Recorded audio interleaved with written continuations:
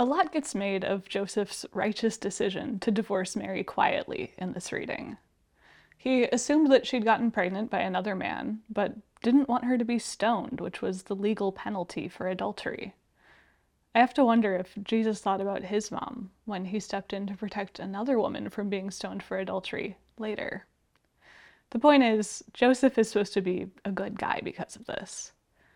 What I want to focus on today, though, is Mary and her situation. I feel like I can relate to it just a little bit because by the time you're hearing this, I'll be 37 weeks pregnant at the end of what's been a little bit of a complicated pregnancy.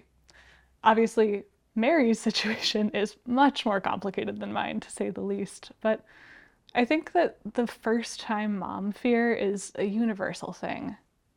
You know that everything is going to change. Your body is going through all these things that you really can't understand and you don't know how you'll recover from. And you're constantly reassuring yourself that you're doing this for love. But that feels really abstract and like almost imaginary compared to the physical, material anxieties that are right in front of you. Those anxieties and the intangibility of reassurance were even more elevated for Mary. Think about it. If Joseph isn't righteous, she gets stoned to death.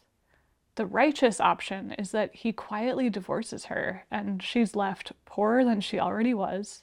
She's trying to care for this child alone without a spouse and isolated from her community for having a child without being married. And that's not to mention that, one, she's like 13 or 14, and pregnancy and childbirth are incredibly risky in the first century. She could very well die. And if her child survives, he might not have another parent to take care of him. All that Mary has to lean on here for comfort is the angel's reassurance to be not afraid. I gotta say, Mary must be a woman of much greater faith than I am, because if an angel said that to me and then departed from me with the good option, being left alone to raise a child, I would have some choice words for that angel.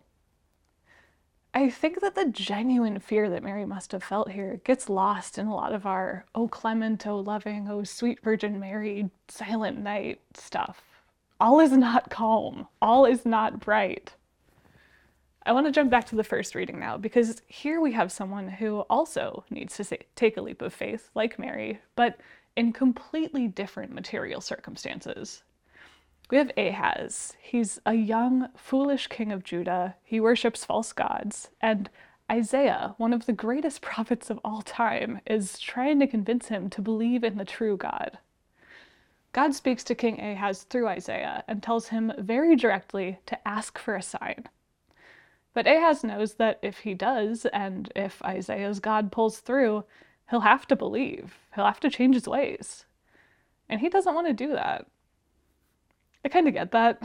I know that I'm a person who really needs to grow in humility, but I always shy away from praying for it because I know that the way God helps us grow in humility is by humiliating us. And I'm scared of that. So Ahaz says no. He makes this very pious sounding excuse that he doesn't want to test the Lord. But Isaiah and God see right through him, and Isaiah responds by delivering one of the most important prophecies in Scripture. Therefore, the Lord himself will give you this sign. The virgin shall conceive and bear a son, and shall name him Emmanuel. As if to really hammer home that Mary and Ahaz are foils to each other, Mary holds on to that promise. She literally risks her life holding on to faith that this prophecy is true and is about her, while Ahaz, living his very comfortable life, ignores it. He never comes around. Now let's go back to Joseph, our righteous friend. How do we read his decision here?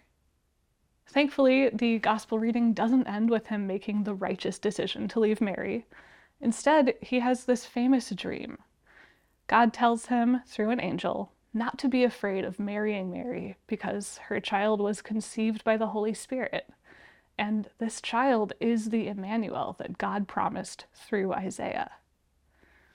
I have to wonder here whether Mary had tried to tell Joseph this before, or whether she stayed quiet and just hoped that God would take care of it. If it's the former, if she tried to tell him, then the parallels with the passion and resurrection narratives are kind of astonishing. So we have Mary, and in the case of Easter, the other women too, holding on to faith through some truly horrific events, not running away through any of it. And when they try to tell the men the good news that ultimately happens, that God is becoming incarnate or that God incarnate has returned from the dead, the men don't believe them. They have to be told by God themselves in order to believe.